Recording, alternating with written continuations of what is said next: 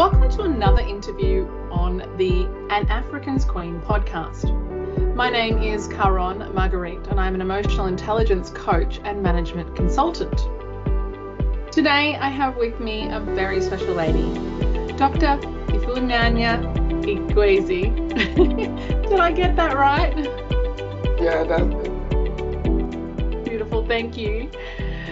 You are a founder and a lead educator at Preggify, and this is a fast-growing health tech startup. But you're offering mobile antenatal, maternal and childcare services to career women and young female professionals.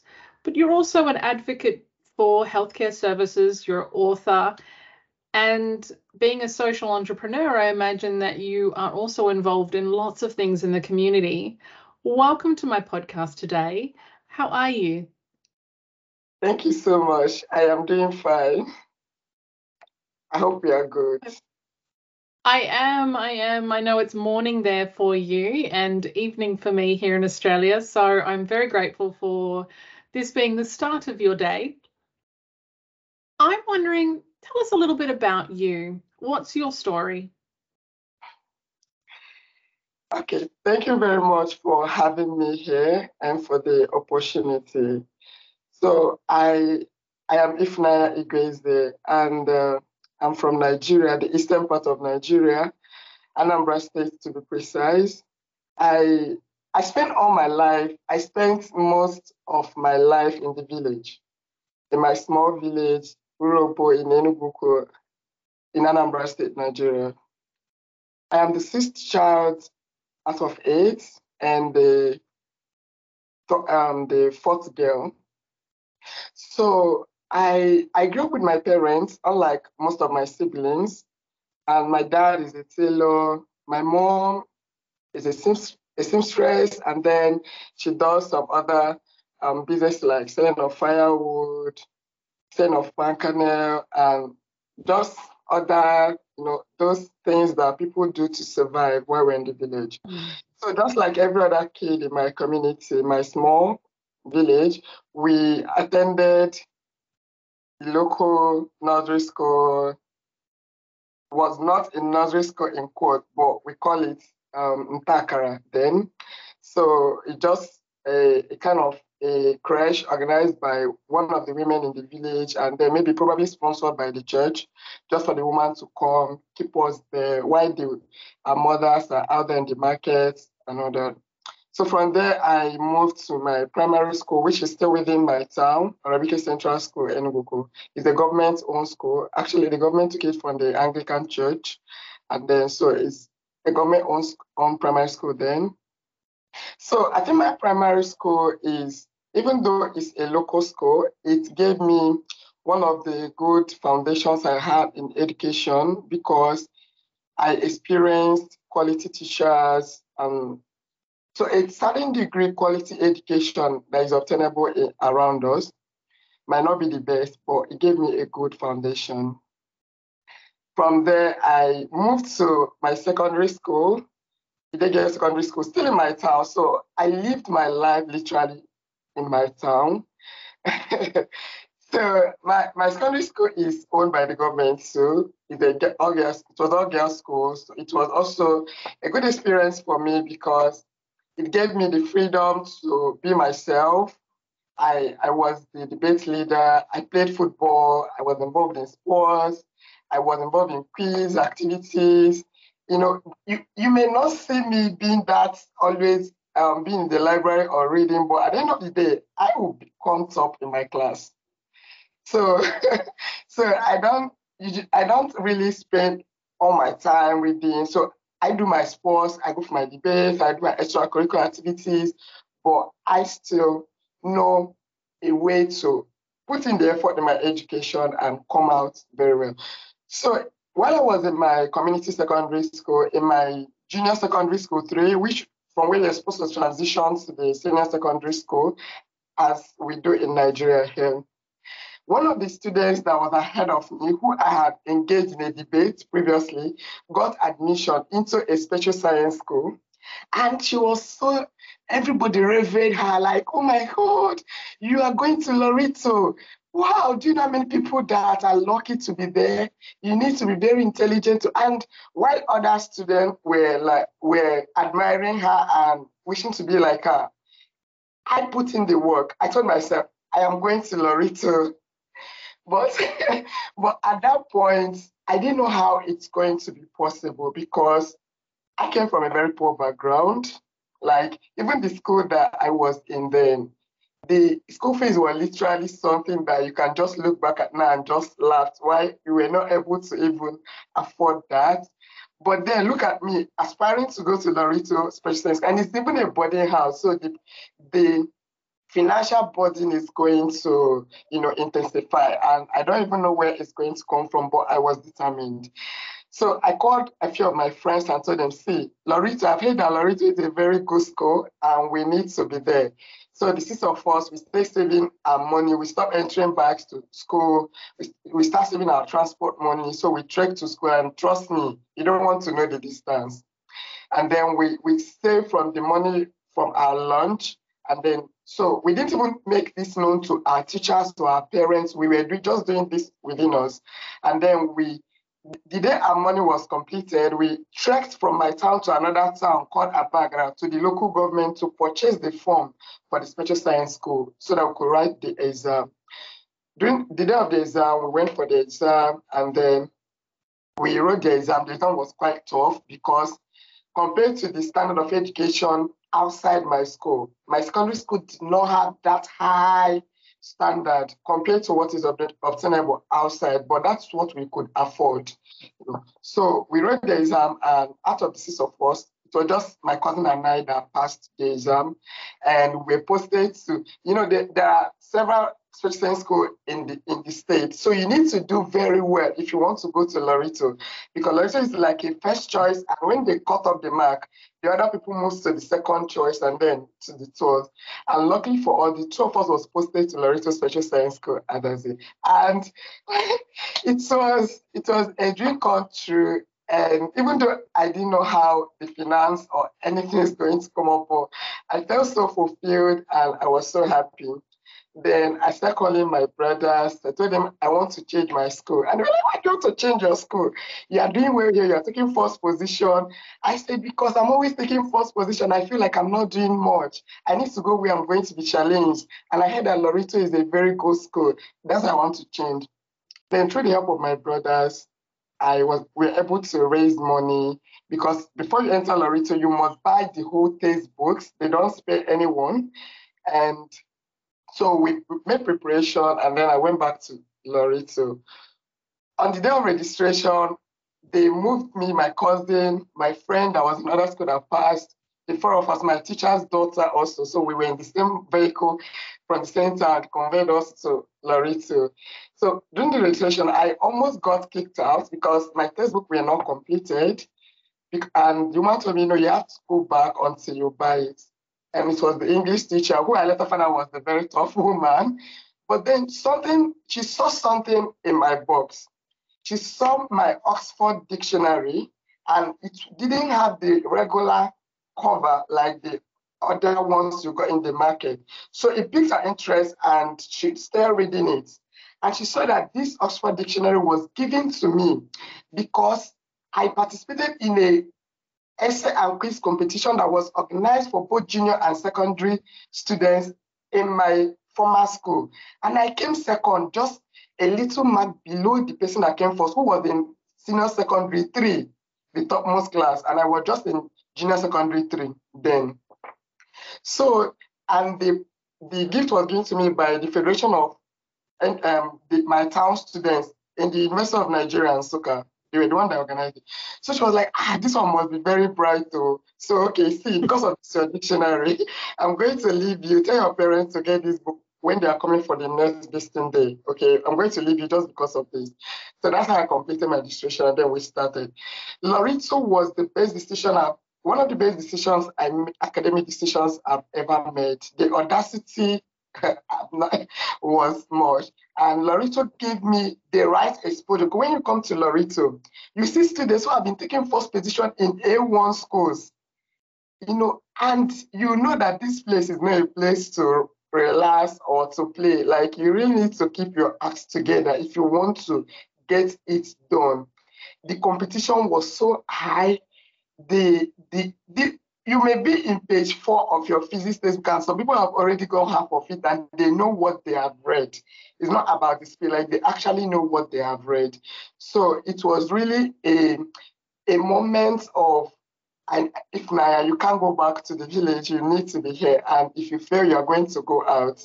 So I had to put in the work. And of course, I was there in the sports, and I was the band leader. I became the college student president. And so even though the academic environment was very tough, it didn't deter me from doing other things that I really love doing and others. So from there, my friend and I were like, okay, we want to be medical doctors and we're going to write job and move to the school. But at this point, everyone is talking about the university. Who is going to pay the tuition for me? Like, we are still struggling to afford where I am now. So I started making plans. What am I going to do? Then one day I came home from the boarding house and I thought to myself, why not just go out there and ask for help from people that you think that are doing well in the society, in your village? At least you go to church, you see them make donations. And I think these people might be able to help me. If I tell them, show them my results, tell them that I want to be a medical doctor, which is a big deal in my village. And then, so I didn't even tell my parents. So I moved out. And so I went to this man and I went with my sister. So I explained to him everything, and I want to be a medical doctor, but I need funding. The man said, well, one person cannot do what is involved in medicine, but just get the admission first. We will know what we are going to do about it. But this thing about God, I'm just to tell you my story the way it is. This thing about God, when you are planning something, you don't know whether what he also have in stock for you. So while I was moving around trying to get people to help me when I get admission, from nowhere, people came to my house, knocked in the middle of the night. One early morning, I went to church with my mom. Then we came back. It was a Saturday. And then they said, one man from my village wants to see me and my mom now. And this man is a rich man. The only time we go to his house is to fetch water or do something, but he has boundary with my primary school. So we prepared and then we got to the house. They introduced us as, then I said, hey, Chief, this is the girl that we want to bring to you for scholarship. And she's the one that we are recommending. And I'm like, how? So they now told me that while some men were in his house the previous night, he mentioned that he wants to sponsor someone to study medicine because he really needs someone to study medicine from my village. And they said, you remember there's a girl that we wanted to give scholarship in the village. When she took second position in the quiz competition, but something came up and we didn't give it to her. Let's recommend her. She's really intelligent. These men, they had their own children and they could have recommended them, but they remembered me and recommended me. So when I came, he asked me, what do you want to study? I said medicine. I was preparing for my WIAC then, and my West African certificate exam that will qualify you to enter the university. So he told me, make sure that you make that exam in A's. Okay, I said, okay. So from that moment, he took me back to my secondary school, paid off my WIAC fee, my second term and third term school fees, and that was how it all started. And I wrote my JAM. I didn't get admission that first year, so I wrote JAM the second year, and then I got admission to study medicine, and he started sponsoring me in school. So that was how I got sponsorship to study medicine. And in medical school, in this kind of situation, nobody needs to advise you to to do your best because people That is such an amazing story. Thank you for sharing. I could never have imagined such an incredible way to start the podcast, but what an inspiration you are to future generations and testament to just what hard work will achieve. But I think also the inspiration you originally got And then the collaboration, working with 5 of your friends to achieve a common goal. I mean, that's such a fantastic thing to do, but you became a team and you encouraged each other and supported each other. And even though, yourself and one other from that group, if I'm not mistaken, made it through, I well imagine the others are not worse off for the lessons that they learned from that experience. Wow. Thank you for sharing. That is fantastic. I bet you still have an amazing relationship with that sponsor as well. I'm sure he's very, very proud of the doctor you've become and the work that you're doing with Preggify. Tell us what led you to establish your business. Okay, so when I was in the clinical part of my studies in the College of Medicine, I started having experiences because I am more of a clinical student than someone that reads theory. So you're going to find me more in the emergency rooms and in the ward, the labor rooms, the children emergencies, the ICU. So it exposed me to seeing what was happening in the hospital. I see women coming down with avoidable complications in pregnancy. I see babies in ICUs, in children emergency, suffering from things that were avoidable.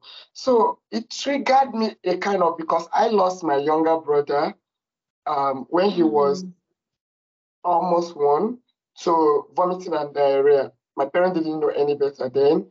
So when I started studying medicine, I found out that this thing was actually very preventable. It was something that could have been avoided.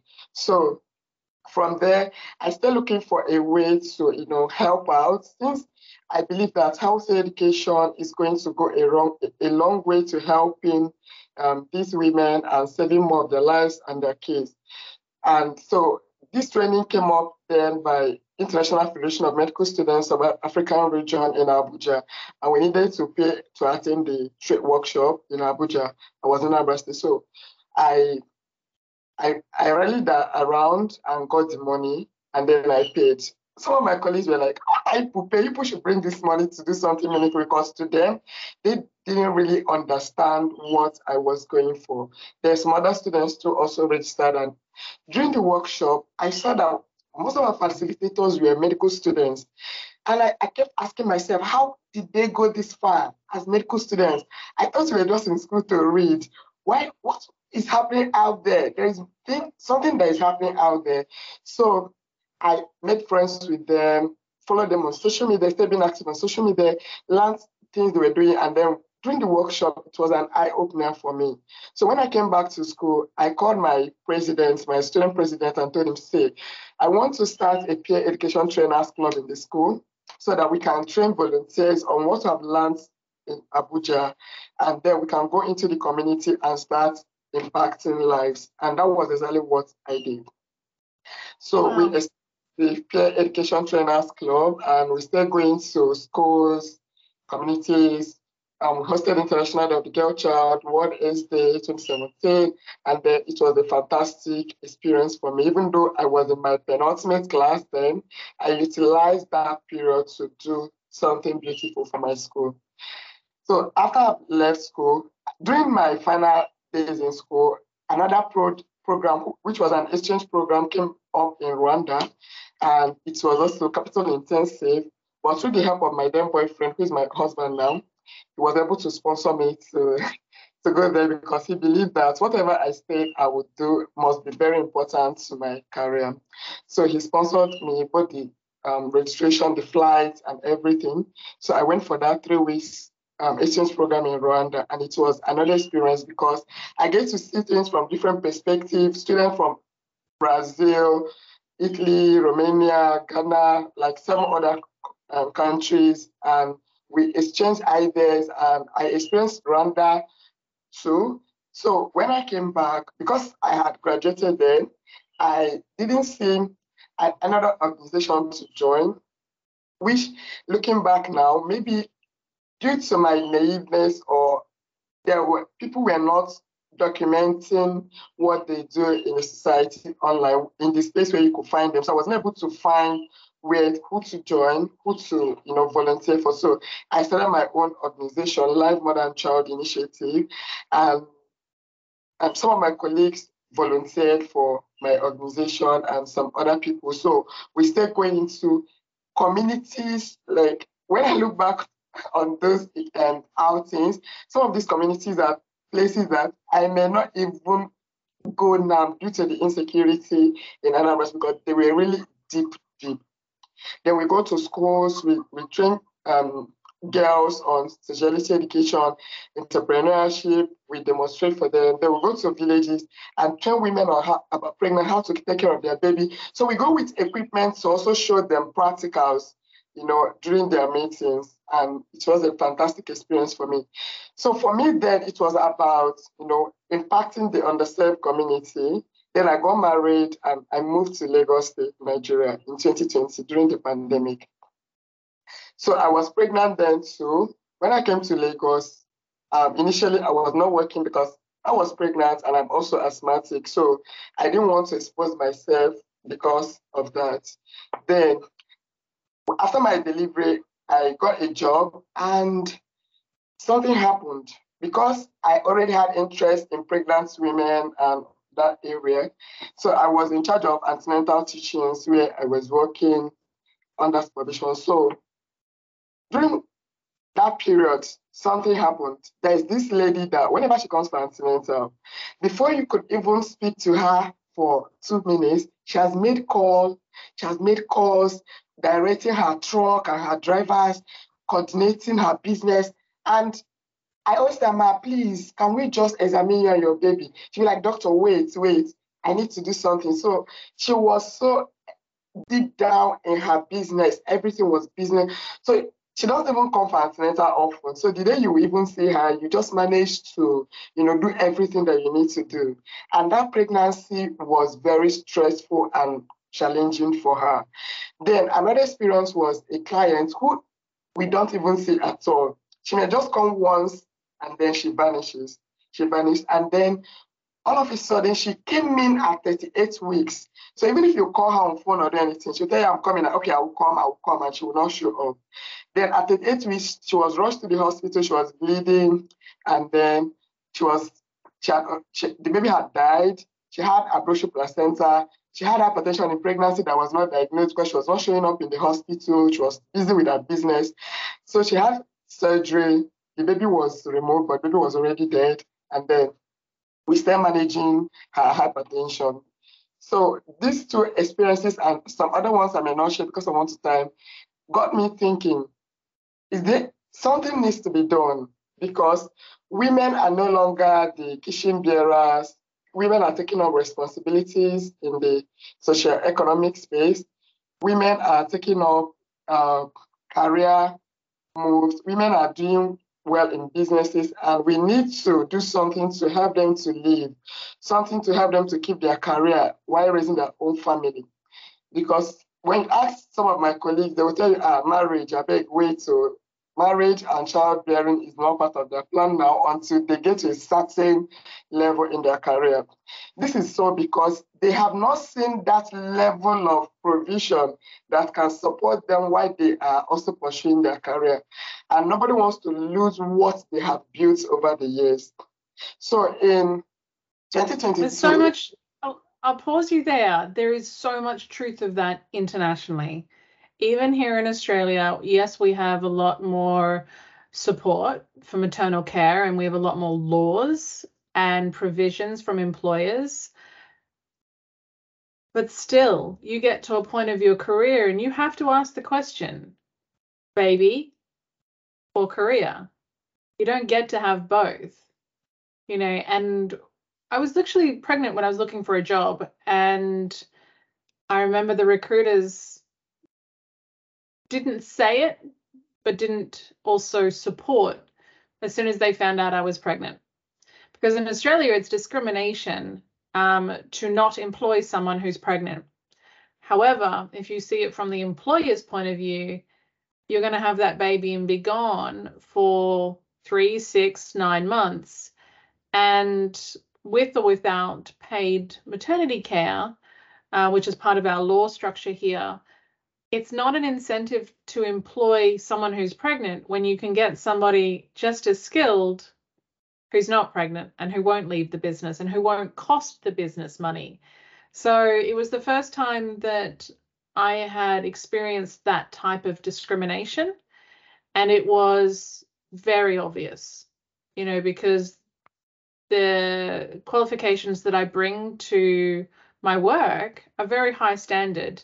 And so if I weren't pregnant, there'd be no question I'd be offered positions. But the fact that I was pregnant meant that I wasn't given the time of day, to the point one recruiter was honest with me. And she said, yes, it's the law. I have to put you forward, but I know your chances are low to nil. And I was shocked.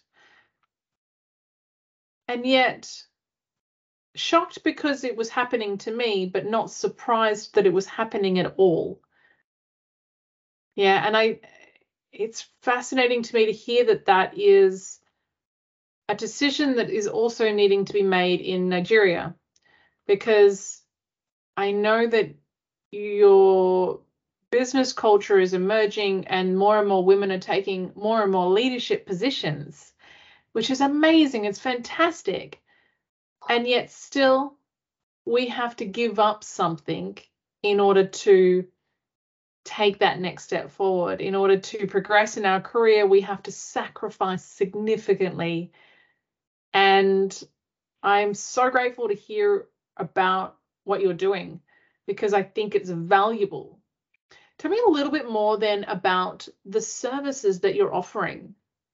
What is Preggify doing to make significant changes in this space?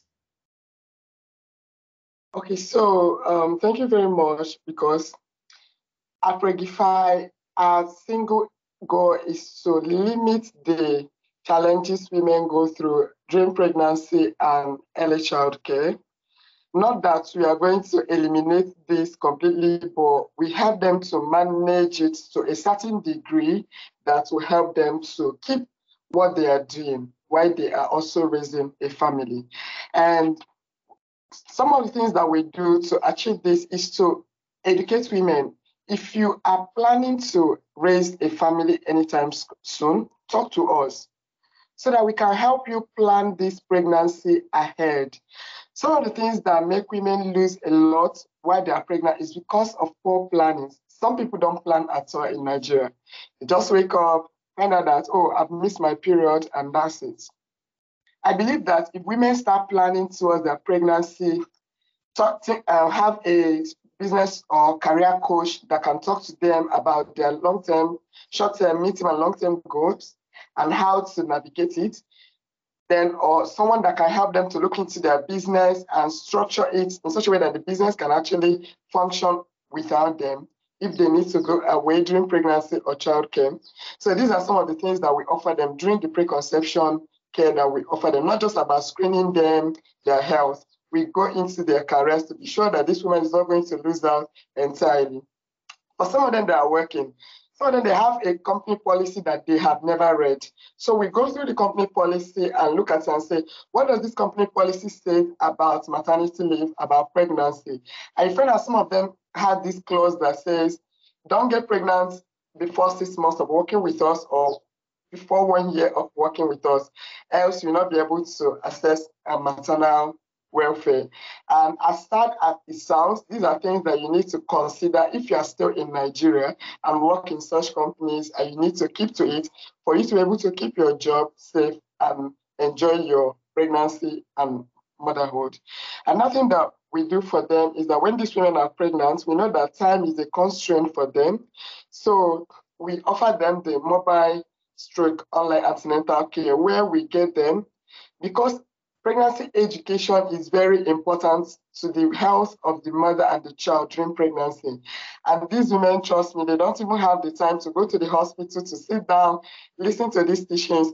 And who says they must go there? So we make this provision for them and provide them with this same education, the same quality, and the same access. So we provide them in audio format and through weekly live classes in such a way that even if they are not in the class during this teaching, all they need to do is if they're driving to work or they are in Bolt or Uber or they are at home resting, just plug on your headsets or your AirPod, listen to these teachings, and then ask questions in the support group or reach out to the doctors in the group, and you get yourself sorted out.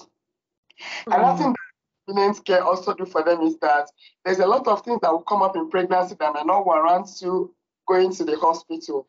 And these things are things that you can quickly discuss with your through the 247 online clinic that we have. So the doctor listens to you, prioritize your case and say, okay, this one we can sort it out here, and then sort it out so you focus on your job and your business. Or if it gets to a point like the person tried and say, you need to move to the hospital. This helps a lot because we have seen women who, for instance, I had a client who was having diarrhea in pregnancy. She didn't know how bad this is. Actually, this was before she contacted us. She had already lost the pregnancy at 36 weeks because of diarrhea, ordinary diarrhea, if I must put it that way. Because I told you my brother died of diarrhea, these are things that are avoidable, So when her friends introduced her to us and I spoke to her, and I told her, do you know that having a sachet of ORS, oral rehydration salt, at home could have saved your pregnancy?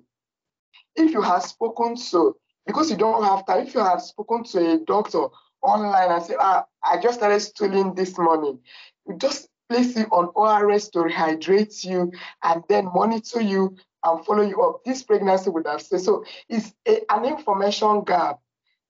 These women need to have a place where they can easily access information, access care, prioritize them and tell them, okay, please, you need to skip work today and we can write you this letter to give to your office and you need to see a doctor, so that they don't feel like, if I go to the hospital now, they will tell me it's nothing.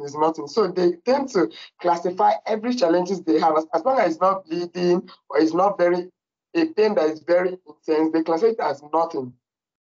So this is also what helps.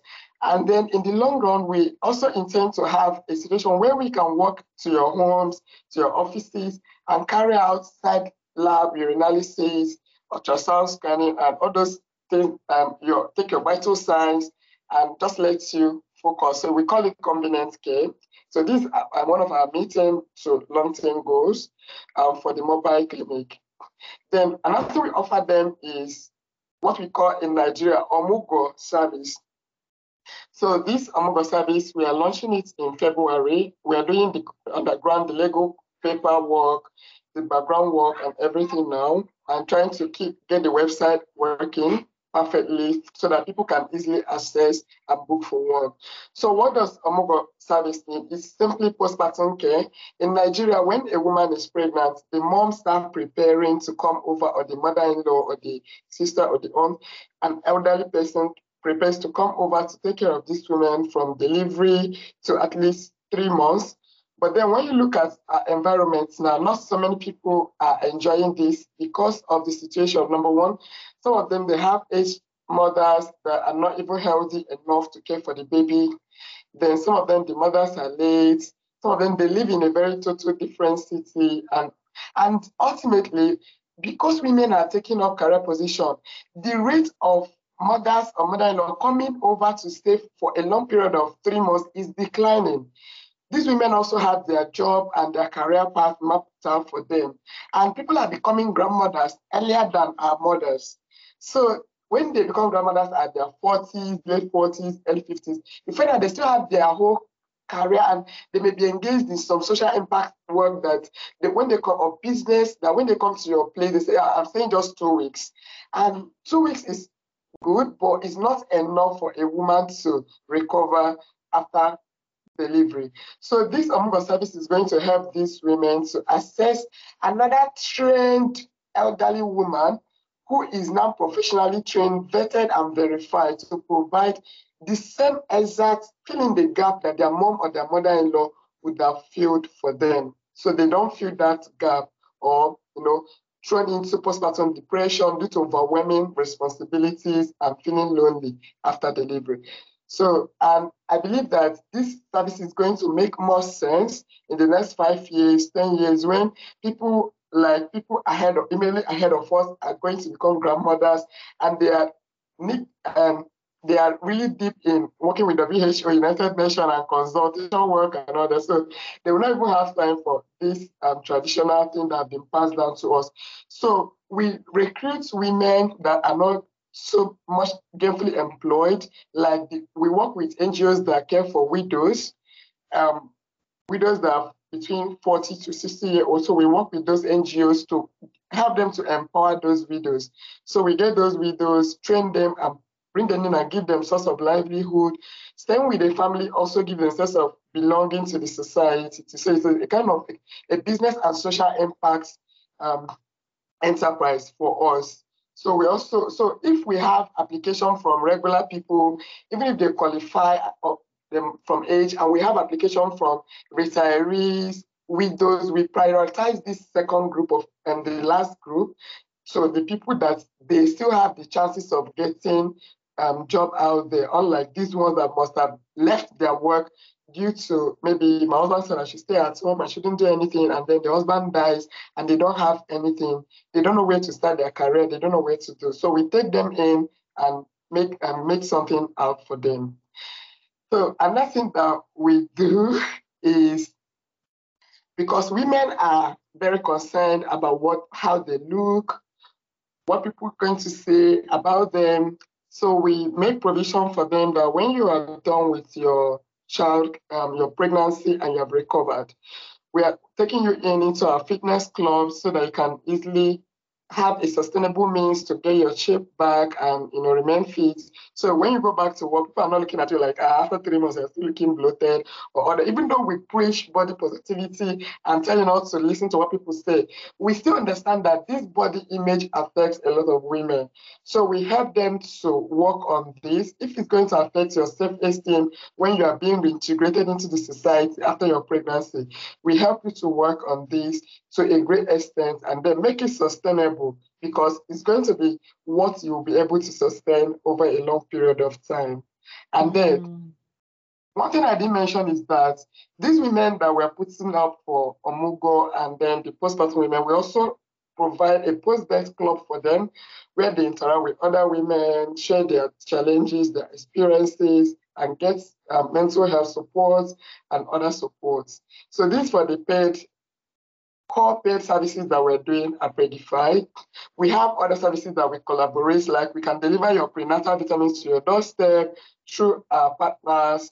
We can give you sexual therapy during pregnancy or after delivery, because some women tend to have challenges trying to go into sexual activity, intimacy with their partner after delivery. So we help with the therapy through our partner. And then we have another community that you don't need to pay to join. We call it Preggify Women. So this community shows women, whether you're pregnant now or not, or you're postpartum or just coming.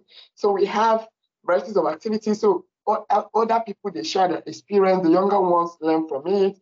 If the experience has a place where one of our professionals can come in and say, this thing has happened to you, but I think this is where the lesson is, and some younger person can do this instead of what you did. Then we also launching our Instagram Live, where we bring up women to come up, share their experience and inspire other people. We have varieties of activities where we empower these women with skill, tech skill, and other skills, so that they can be the kind of women we want the society to see. Okay, so that's... Wow. I love everything you said. This is so incredible and so needed. So incredibly needed. I don't even know where to begin in terms of digesting all that you've said, except to say that I wish Preggify were in Australia. I think this is a global service that we need. You touched on a point which I think is interesting, because it's in conflict of my perception of what I thought.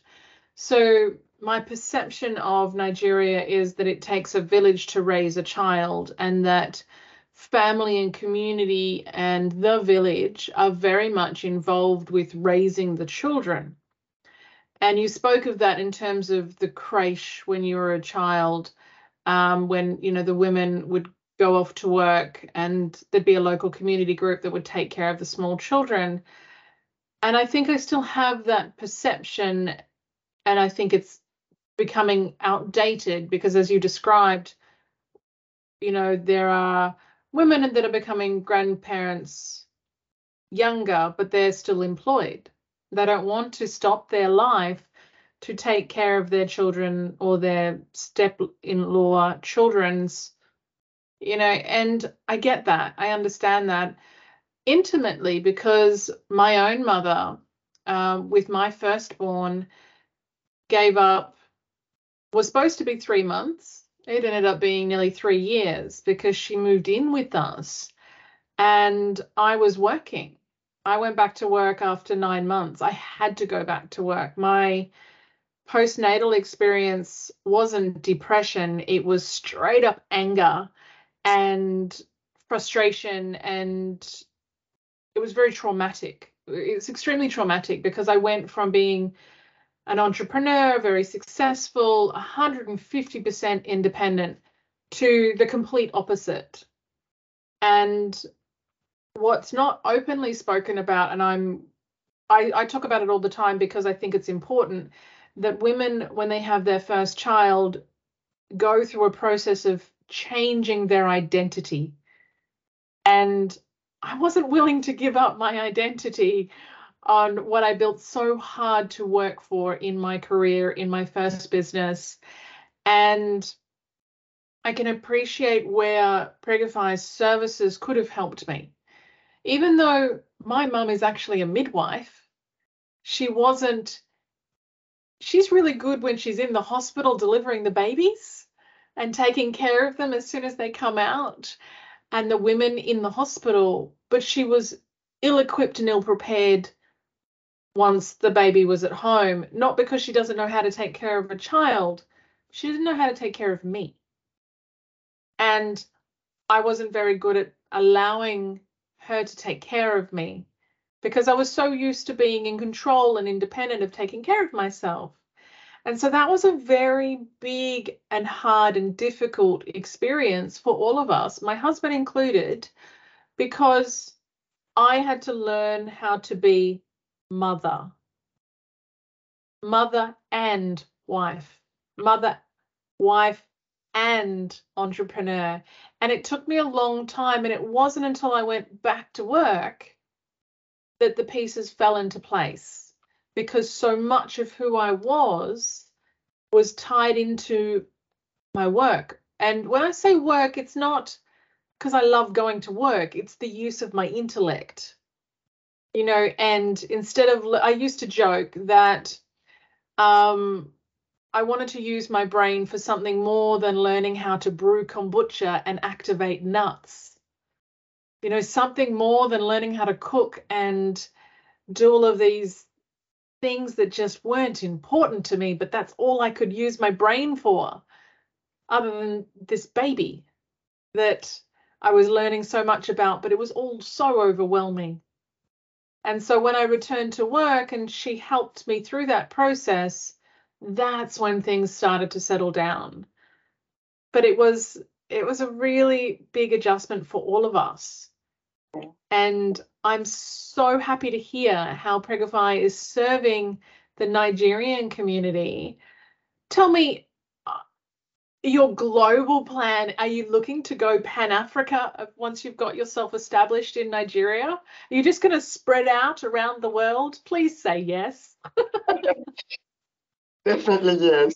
So the plan is to establish in Nigeria, understand the dynamics in the ecosystem, solve the local challenges. Then we are concentrating in Lagos State now, but we have plans to move to 2 or more other cities within Nigeria. And then we go Pan-African. We have already mapped out a few, 3 countries that are of interest to us to do this. And once we're able to solve the Pan-African issue and understand the dynamics, we should be able to, a lot of Black people are moving to the Western world, and these people will definitely need us. So we are also making plans for that. Amazing. Good. Excellent. Fantastic. So I love that. Let's take a step back and think of our pregnant wife, our pregnant mother, and consider what can her spouse do to support her through her pregnancy, but also in the adjustment with work, postpartum. What can they do? Okay, so thank you very much for that question, because it's one of the questions I love answering. I've written a couple of times about this on my social media pages. And first of all, I use myself as an example because I feel that the support you give to a woman does not start during pregnancy. It starts before pregnancy. So instead of saying, hey, partner, I am ready to have a child, just say, let us talk to know if we are ready to have a child. We need to have the physical readiness, mental health readiness, psychological readiness, and then career readiness, and then analyze your support. These are the key areas we are interested in. So if all these are put in place, then when the woman finally gets pregnant, there should be discussion on which hospital and why, how is this baby going to be delivered, who is going to come to support us, what adjustments are you as the woman going to make in your workplace? What's your workplace adjustment? As a partner, the male partner, what adjustment are you going to make in your work or business to support your wife? For instance, my husband is a businessman. So when I got pregnant, the financial responsibility of the home is his. He does so we have this involuntary understanding, because let me say, because we never sat down to strategize on this, but he knows that, okay, if I go out in the day and I'm coming back, I'll call home, what are we having today? We'll be able to prepare it. Should I get something on my way home? Gene Dent in the market. So all those outside runs, he did all that. So it basically like this good understanding that gives you support that, okay, this person, but pregnancy comes with these hormonal changes, weaknesses that you tend to judge people being lazy when they are trying to even catch their breath during pregnancy. So he understood. Oh no. You know what I was told after the birth of my first? I went talking about the exercise that you were talking about. This is not a vanity thing. This is about preservation. Exercise postpartum is incredibly important. And one of the things that I was stunned about was I had a personal trainer who told me that giving birth is the equivalent on a woman's body as a car crash, and that what our bodies need to go through to heal takes time and very special, unique exercises to build up muscles that have been traumatized through the post of 9 months of carrying this massive growing weight on our front. And then the process of if we give birth naturally or cesarean, what that does to our bodies. So forgive the interruption, but I thought that it's very rare that husbands realize physically how traumatized a woman's body is during and post birth. Yes. So for me, the men, so if you need to make out time, go for antenatal with your wife. Even if it's not every time, at intervals, try to understand what's happening in the pregnancy. Last year, a woman lost her life here in Lagos State during delivery. Her husband was in southeastern part of Nigeria. She was in the western part of Nigeria. First pregnancy. So when they had challenges during the delivery, they kept calling because this issue of consent in Nigeria is still tied to the male partner. Even though we try to educate women, like in our pregnancy support, we educate women, this consent is yours. It is your life. You do with it what you want. But in the larger scale, because men are the one bearing the financial responsibility, they tend to have so much control over what happens during pregnancy and childbirth. So because this man was totally absent during the pregnancy period, he didn't know the peculiar challenges that the wife was having. He kept delaying and dragging the decision making, and then the woman lost her life during the process before they could get consent and all that. And the funny thing then was that immediately this woman died, this one was able to get the next available flight down to Lagos. This was someone that had stayed away through the pregnancy and during the birth of your first child. So I believe that men should be involved. Even if you are not in the same location, call the hospital. There are women in Preggify antenatal group that their partners are not in Nigeria or they're in another state. But you see, because the teaching classes are online, they joined us during the teaching classes. They listen to the teachings. They send me reviews. They listen to these teachings. They make contribution. Some of these women, if they want to do something, they also say, I was in class, so when they say this one, you will not do it. Go out. So they come to tell me that, I wanted to do this, I wanted to do this thing that they asked us not to do. And my husband insisted that I will not do because he was in class when this was taught. So they join in with their partner, most of them, and it helps a lot. They understand the peculiarities. There are some of them that when they complain something to us, we engage their partners too to make them understand that, okay, this is true because the woman gave consent, we engage them, so this is what is happening, and these are the options. Then another thing is to provide support. Who is going to be there? During my pregnancy, I enjoyed good support. So I want women to enjoy good support.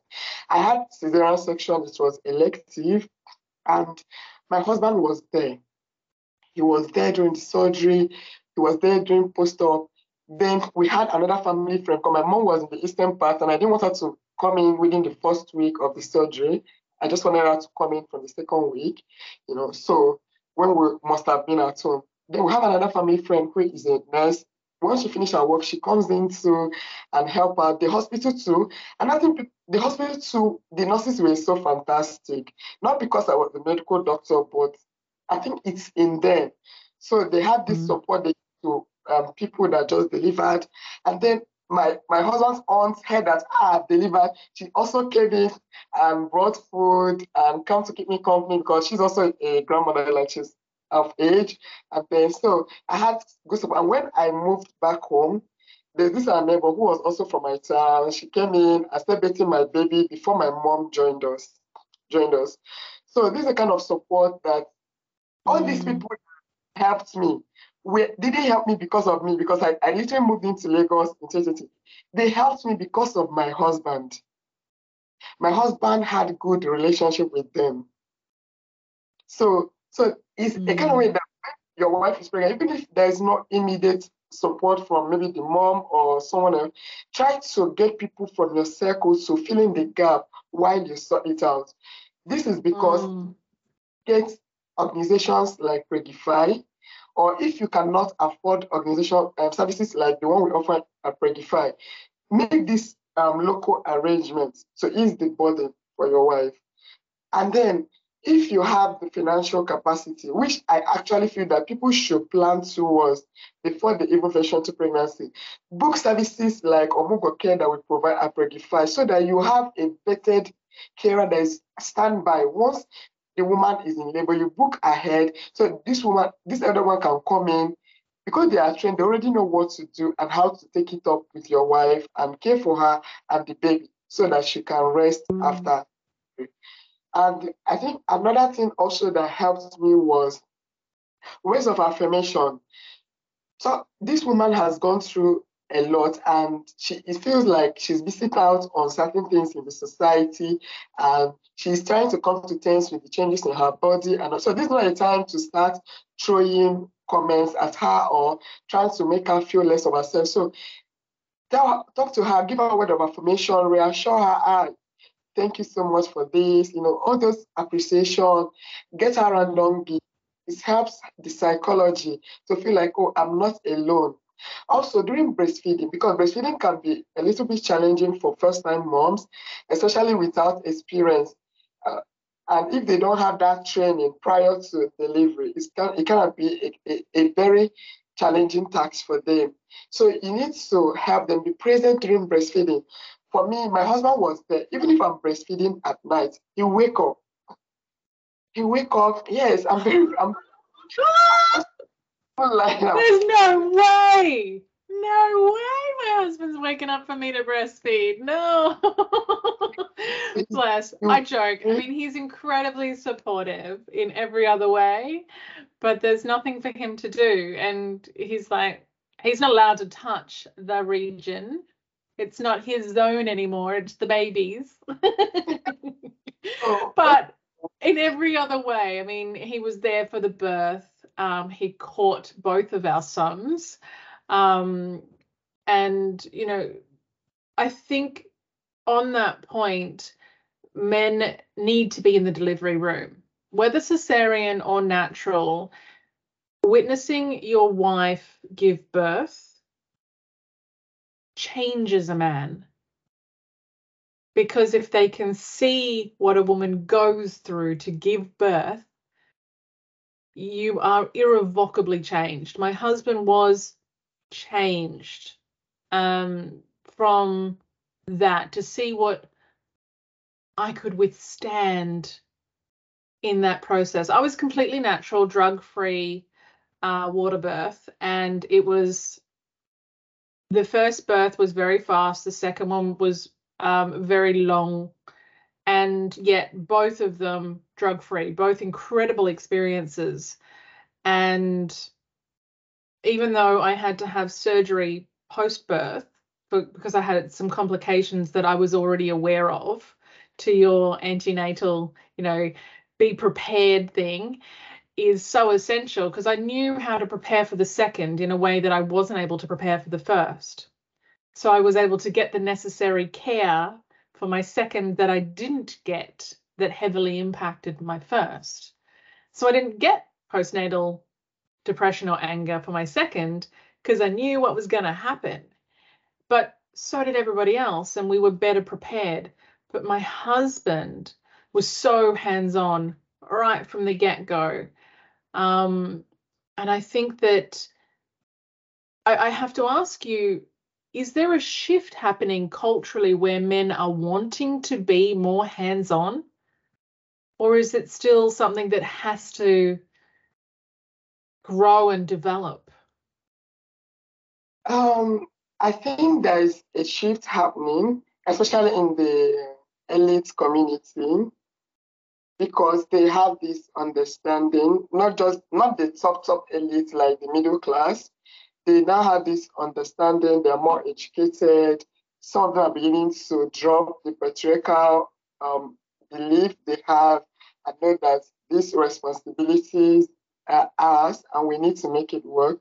So turning people around me, I believe there is some sort of adjustment that's happening, even though it's not so widely circulated now. But I believe that with time, it's going to get to a point where men see that this family we're about to raise is ours, and we need to plan. I need to be available. And I also feel that the social media is also impacting this, because you see people share their experiences, then you see some young adults come up to say, I don't owe my dad anything, I don't owe this anything because they were never there for me. And the young people are now beginning to say, is that serious? You need to get involved. If I don't want these kids to grow up tomorrow and resent me and get so attached to their mothers, we need to start doing something. And I believe it's a movement gets widely spread out as time goes by. Yeah, I think that even in Australia, there's still a stigma against men being involved, and there's a lot of media around, well, it's the woman's responsibility, she's the primary caregiver, et cetera, et cetera.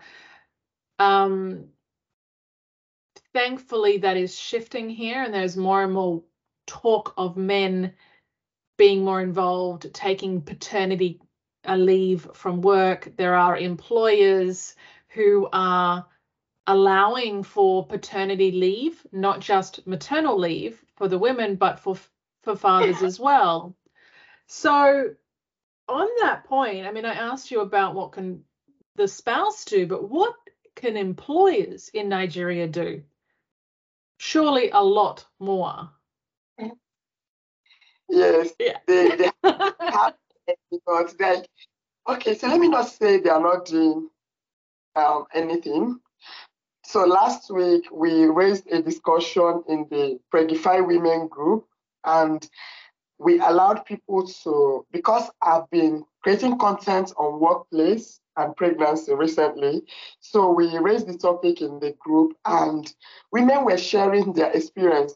And we had this organ part of them. Then we have people that had it, okay, the employer is doing it.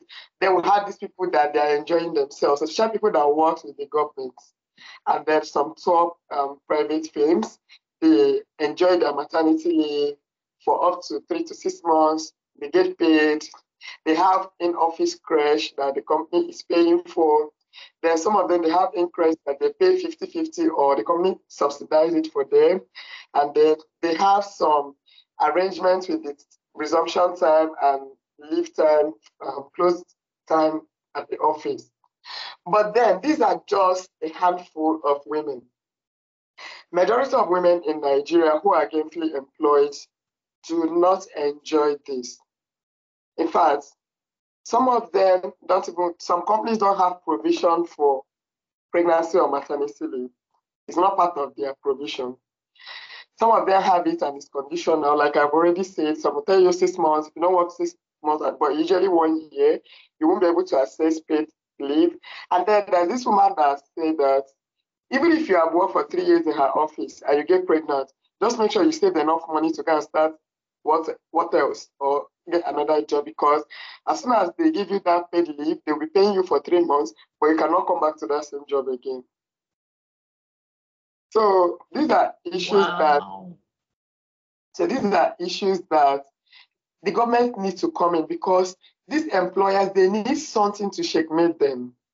They need it's not about we saying it. Someone needs to enforce these policies that employers should make this provision and it should be enforced so that these companies, women can actually sue them because they are backed up by law.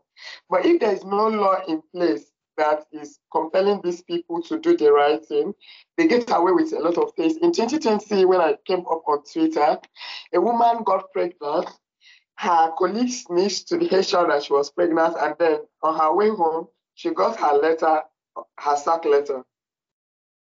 I'm not even kidding. I'm not even kidding. Wow.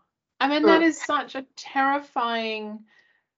I mean, it's hard enough to go through the changes of pregnancy, but to also do so with the strain of either finding another job while pregnant or facing birth unemployed and in financial challenge because of it.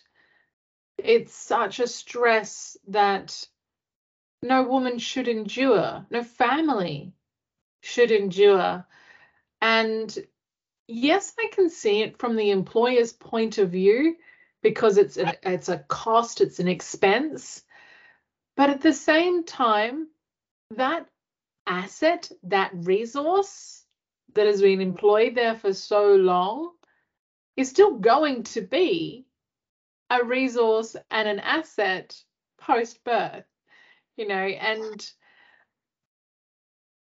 it leaves me speechless that sort of stuff happens. So we've had an amazing conversation and I feel like we could talk all night.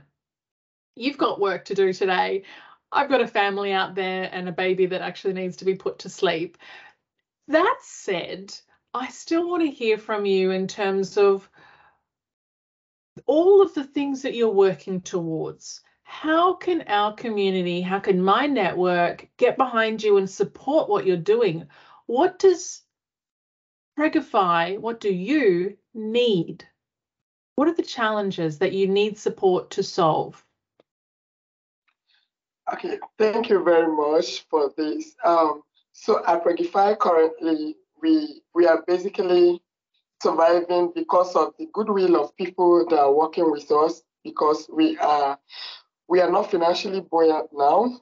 And so people that are working with us are people that say, you see, I've listened to your story and I think I want to be part of this, even though there's no monetary compensation now. I believe that we are building something great and we are doing this. Sometimes it hurts me when I look at the effort they are putting in and the time they are sacrificing, the commitment, and we're not giving anything in return monetarily. And so if we're able to get connected with funding or grants to help us move forward, that's going to be a plus for us to help us move, faster. Because some of the things that is delaying us is because we're trying to bootstrap funds and, to get things done. Another thing that we need now is mentorship. We need women who have been there, who has access to the kind of community that we want to serve, to come into Preggify, to mentor us, whether it's going to be as part of our advisory board, to help us to navigate the stage we're in, help us to get access to the kind of community that we want, because these services is not for every woman out there. We need to be sincere about this. It's for a certain class of women who really need it. And we need access to these communities. So we need women who are in these communities to help us to get access to this kind of communities. We also need visibility for people to host us. The way you're hosting me on your podcast, I want people to host us, come to talk on the Guardian newspaper, what we do or that, or Vanguard, or come on channels, television, and tell us what you do and how it's impacting. Or, I'm going to host you. I have 1 million women following me on Instagram, Facebook, and I want you to come up to talk about Preggify and tell them how it's going to benefit them. So we need that visibility. We need it now, as much as we need funding and we need access to these communities. We need that visibility too. And then, so I think that's basically for now what we need. Look, I think that's the situation for every startup, is that, the thing that we're most challenged by is investment. And I have no doubt that the continued exposure, not just from my podcast and from our LinkedIn communities, but as you grow and establish and reach out and achieve more PR, it's going to grow. And it's interesting to see how, even just my last interview, with Divine Gift, how much attention that's garnered for him. And that's very encouraging for all startups. So I hope that somebody in our community, many people in our community, reach out, connect, and support you in every which way possible. And I know that with the plethora of incredibly talented women that we have in our networks, that you're going to get support and grow and grow and grow. So we are at the end of our interview, but let me flip it for you now. As an emotional intelligence coach, management consultant, business advisor, and all things, under that umbrella, do you have a question for me? I mean, I know that this podcast, An African's Queen, is new and different. I'm certainly, growing in my audience and followers as well. What question would you have for me? Okay, so the table has turned. Okay, so yes, it has. I don't mind, but I just feel like when I open the door to this podcast, I've been asked a million questions in DMs, and it's been fabulous. But often my guests go, "But I want to ask you a question. Is that okay?" And of course it is. So now I've included it as part of the format, because I think that if you've got the question, there's bound to be people in our audiences that want to know the same question. Yeah, definitely. Okay, so thank you for the opportunity to be on this end and you on the other end. So I want to ask, I'm being curious about this because if I look within my circle, my best friend is in Hungary now. She has left the country. Most of my colleagues have left, or they are at the tail bottom of finishing their process of leaving the country. So it's kind of a jackpot wave in the country. And then I read your post and everything you say you want to relocate it back to Nigeria, to Lagos or Abuja. And the first time I look at her, like, does this woman know what she's saying? This white girl crazy. Does she know what she's doing?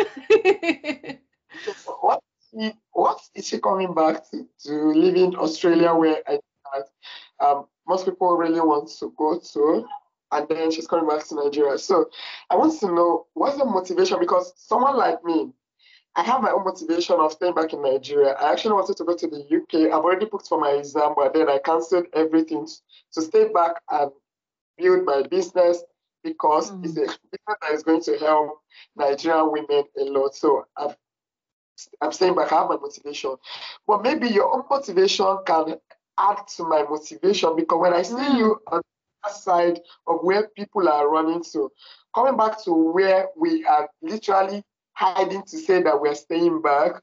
So I want to, what's their motivation? And then this motivation, is it strong enough to keep you in business or whatever your future endeavor is in Nigeria? Then I also want to know what I don't want to discuss what you are coming back to do in Nigeria, but I want to know, have you read policies around what you want to do in Nigeria? And how favorable is that going to be for you? Okay. All right. So there's three parts to this question. The question really is why? Why am I doing this? What madness have I decided? First and foremost, my husband is a Yoruba man. We've been together 13 years this year. Far out. Wow. Okay. And so he and I met in Cambodia.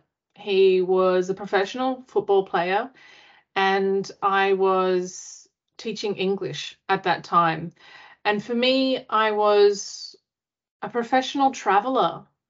Prior to Cambodia, I was teaching in China. Before that, I spent a little bit of time teaching in Thailand. Before that, I was in Canada and the US. I wasn't teaching then, I was just traveling and working. But for me, my spirit is other cultures. What makes my heart sing so loud. I can't sing, I can't carry a tune. You will not get me singing. But what makes my heart sing is travel, is other cultures, is other languages, experiencing the way of life in other places. And it is so much a part of who I am that when I relocated back to Australia from Cambodia, leaving my then fiance in Cambodia, we were together for 10 months when we got engaged and I came back to Australia, but we were actually apart for 13 months in order to go through the process of applying for the partner visa and everything that came with it. The year and a bit of me being here without him was a massive reverse culture shock adjustment. I hated being back in Australia, and I'm still not happy about being here because I am Australian and because this is always going to be my country, and because this country, yes, I will not sugarcoat it, it is a fortunate country in that there are provisions and things that get taken care of, health, education. However, it's an extremely materialistic country. It's everybody is in it for themselves, and it's very selfish and self-orientated. Community here isn't as I perceive it to be with the surrounds of my husband's family. He, like yourself, has many siblings. There's 7 or 8 of them in total, and they're very close. And I don't have that. You know, yes, I have my mum, and my brother, one of my brothers is an hour away, one of my sisters is 2 hours away, but I don't have a relationship with the other 2. And that's really, really challenging. You know, my mum lives in another state, so I don't have community here as I would have in Lagos with my husband's family. But also, this country is extremely bureaucratic and expensive. And it is very difficult and extremely expensive to run a business here, because you have to account for every bloody law under the sun you can imagine. There are laws upon laws upon laws upon laws, and all it does is confound you and spend forever getting anything done. To buy a house, you need to save sort of up to 20% of the loan amount. Well, houses here start, and I'm saying start, at $500,000 Australian dollars. And that's for a decent home. Like, for an apartment, you're still spending about that. But you still have to have 20% of that to get a halfway decent loan. But the interest will kill you. And so to get ahead here, it's really bloody hard. And people underestimate how difficult it is. Yes, we have services. We have a government that has to be transparent about how they spend their money. We have a government that is filled with career politicians who have never run a business, who know 2 parts of F all about how to run the country like a company, which is what it needs. And yet I find that opportunities aren't opportune here. When we look ahead to Nigeria and we look at the trend of what's happening in Africa and how it is waking up to its core strengths, and the young people who are taking advantage of their increased levels of education and increased levels of exposure of social media, we see a significant shift where there will be an out with the old and in with the new. And it's going to be ugly for a while, and it's going to be uncomfortable. But just like a snake will shed its skin, so true will Africa. And African nations will be a force to reckon with. There is a shitload of money in Nigeria. There are people who aren't thinking about how best to service. And yet there are people like yourself who are choosing not to japa. We found opportunity as possible because it was easier for us to take Australian money and spend it on Naira to buy land. And so we have several different blocks of land. We have a house that's half built. We have a farm that's half established. We're still, building that farm from here. But we're able to employ people there. We're able to build the economy there. And that's all my husband's doing. He goes to work, and all his money really in Australia goes to bills. It doesn't achieve anything. But what we can do is take that little bit that's left over and convert it into Nira and do something significant with it. And if we are able to employ people there to work on the farm, that then helps his family so that we don't have to financially support them because they're working and they're earning. Because otherwise, we would be sending money constantly, paying for the nieces and nephews' education, which we've been doing for years, and on top of that, he gets, I don't know how many calls a day from people asking for money. Bros, can you help me out with this? I need this, or there's medical care for this one, or someone's mum's sick and they need medicine. He gets those calls every single day. Not just from 1 or 2, sometimes 5, sometimes 10 messages, voice messages on WhatsApp every single day. And he has such a beautiful, kind, loving spirit that he wants to help everybody. And the real challenge has been to teach him how to say no, because the obligation that he feels for people who raised him up and supported him through his football career and helped him get out of the country, and there is this sense of obligation of I must repay. But what I'm using my business acumen to help him to appreciate is you need to teach people to fish so they can feed themselves. Don't just sell them fish. And by supporting them to understand how to farm in our particular situation, they're learning skills, but they're also getting an income and they're able to take care of themselves and their family and not be reliant on handouts. We want to give them a hand up, not a handout. We're not looking for, we don't want to be aid providers.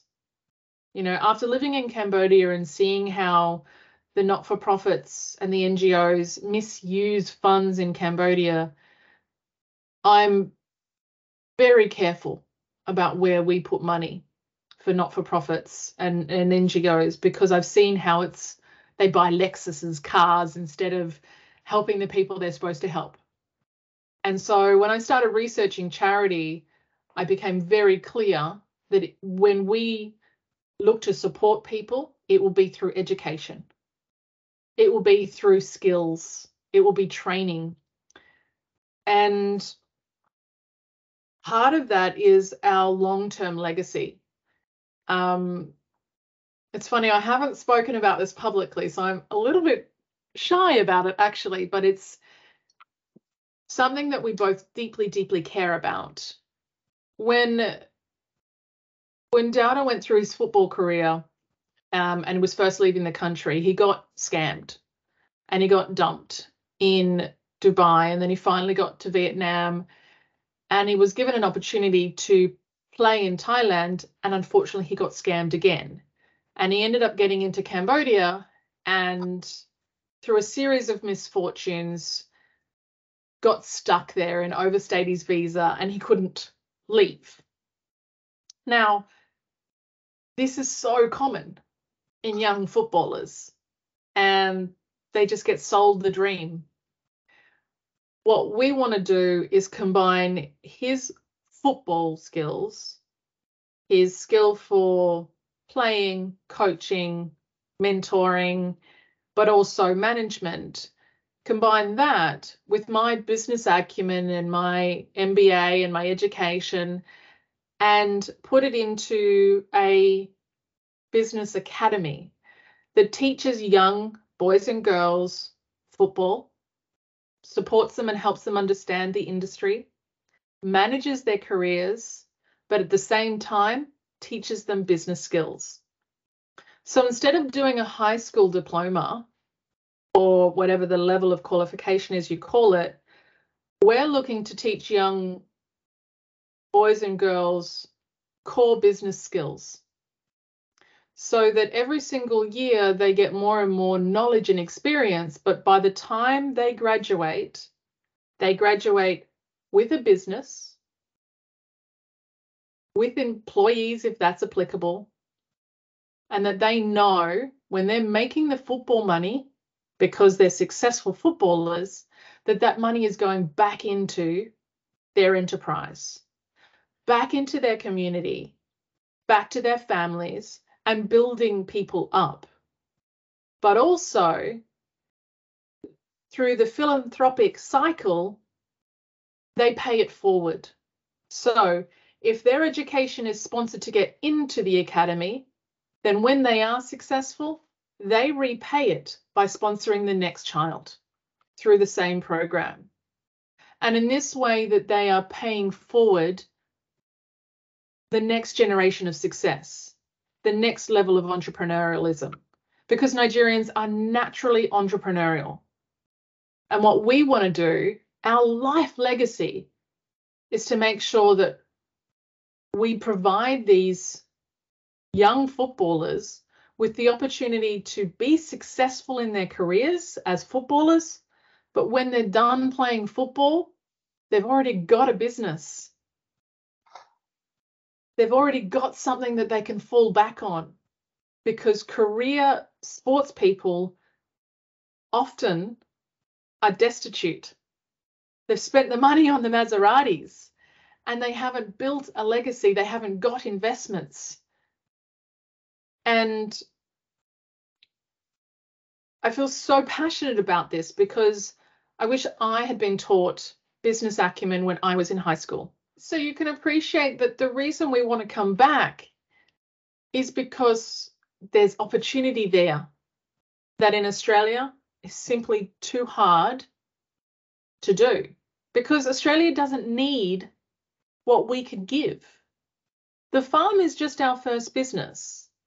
We have other environmentally sustainable ideas for ways in which to improve Lagos. When I was there, I was horrified by the amount of rubbish that was strewn everywhere. And yet I know what we can do to solve that problem. I know how we can make that into businesses. You know, there are just ideas that he and I have that are possible if we're there.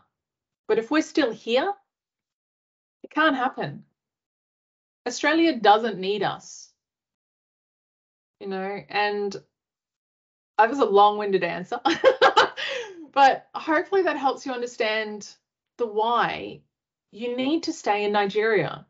You need to keep doing what you're doing, because it's not just Nigeria that needs you. Africa needs you, and the future generations need you there. Thank you so much. Thank you for sharing your story wholeheartedly. Like, it's quite inspiring, seeing someone on the other side trying to come in to help solve the issues that we're having here in Nigeria is a motivation for me. Like my mentor told me in June last year, when I was still contemplating UK or Nigeria, even though I didn't want to go to the UK, but the wave was getting to me. He told me, people that are going to the UK are people that probably do not have any plan. They kind of idea and plan that I have. These are people that they have not figured it out and they just want to go there, cover themselves up in the 9 to 5 while they figure themselves out. But here I am, I have a beautiful idea that has a beautiful audience out there, and I can just put in the work and make it work. Thank you so much for the motivation, and I can't wait to have you in Nigeria. And okay, so I can't wait to be there. Tell me something. Where would you take me? What would you show me when we're there? So in Lagos here, there's a lot of places you may want to go to. So we have the conservation center, we have the beaches, I know you also want to go and experience the slum, because we have slums in Lagos, the Makoko areas, and see what life on the mainland is and what life on the island is, because Lagos is not just about the island. And then you also want to, go out in the night and see what life in the night looks like in Lagos State, yes. And then there's a lot of opportunities. Yeah, I do. Get a group of ladies together. Let's go out. Leave the babies at home. Thank you very much. For sure. And I can certainly appreciate how, even the childcare services that Preggify will offer will come in handy because I want to be working. I'm looking for a job, but I'm also looking to provide my services. So, I would love to be able, this would be an amazing opportunity, but I would love to be able to work for a consulting firm that's there now that can utilize my services from Australia and really support that transition, not necessarily to pay for it, but to at least give me a job so that when I hit the ground, I can start work and it's one less thing I need to adjust to, because it's already going to be a massive cultural adjustment, not just for me, but for my boys. I'm asking a 7-year-old to completely change the way he's known life. And I think that that's going to take a lot. So if I can be working, I think that that would be just one more thing that's so much easier and less stressful for me to deal with. Because at least then I can find somewhere to live close to the office. There's other things that I can consider without having that to also be a problem. But yeah. Okay. So I have one more question for you. Sure, Okay. that's okay. So considering your expertise in coaching and business, do you work with startups? Is there a way that you work with startups? So what kind of services do you offer them? Oh. So I used to be a small business coach way back when. One of my first coaching niches was small business. So I have a lot of exposure and experience. I guess to answer that question, I would be more of an advisor and a mentor to small business and startup now, because I do want to specialize in emotional intelligence and emotional well-being for business founders, business owners, but also their teams, to really making sure that they're utilizing emotional intelligence to achieve high performance, whatever that is for the company. That said, I'll always give free advice. I'll always be available to answer questions. I love nothing more than being of service and supporting people to succeed.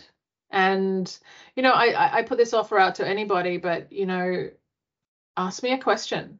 Chances are I'll be able to help you or direct you. And if I don't know, I'm going to be pretty honest about saying, hey, I don't know the answer, but this person might be able to help you, and I'll connect you with somebody, because my core values and what I strive to help businesses live is to care, communicate, so communicating effectively, but also to collaborate, not just with each other in a team, but collaborate with your competitors in a way that builds you both up.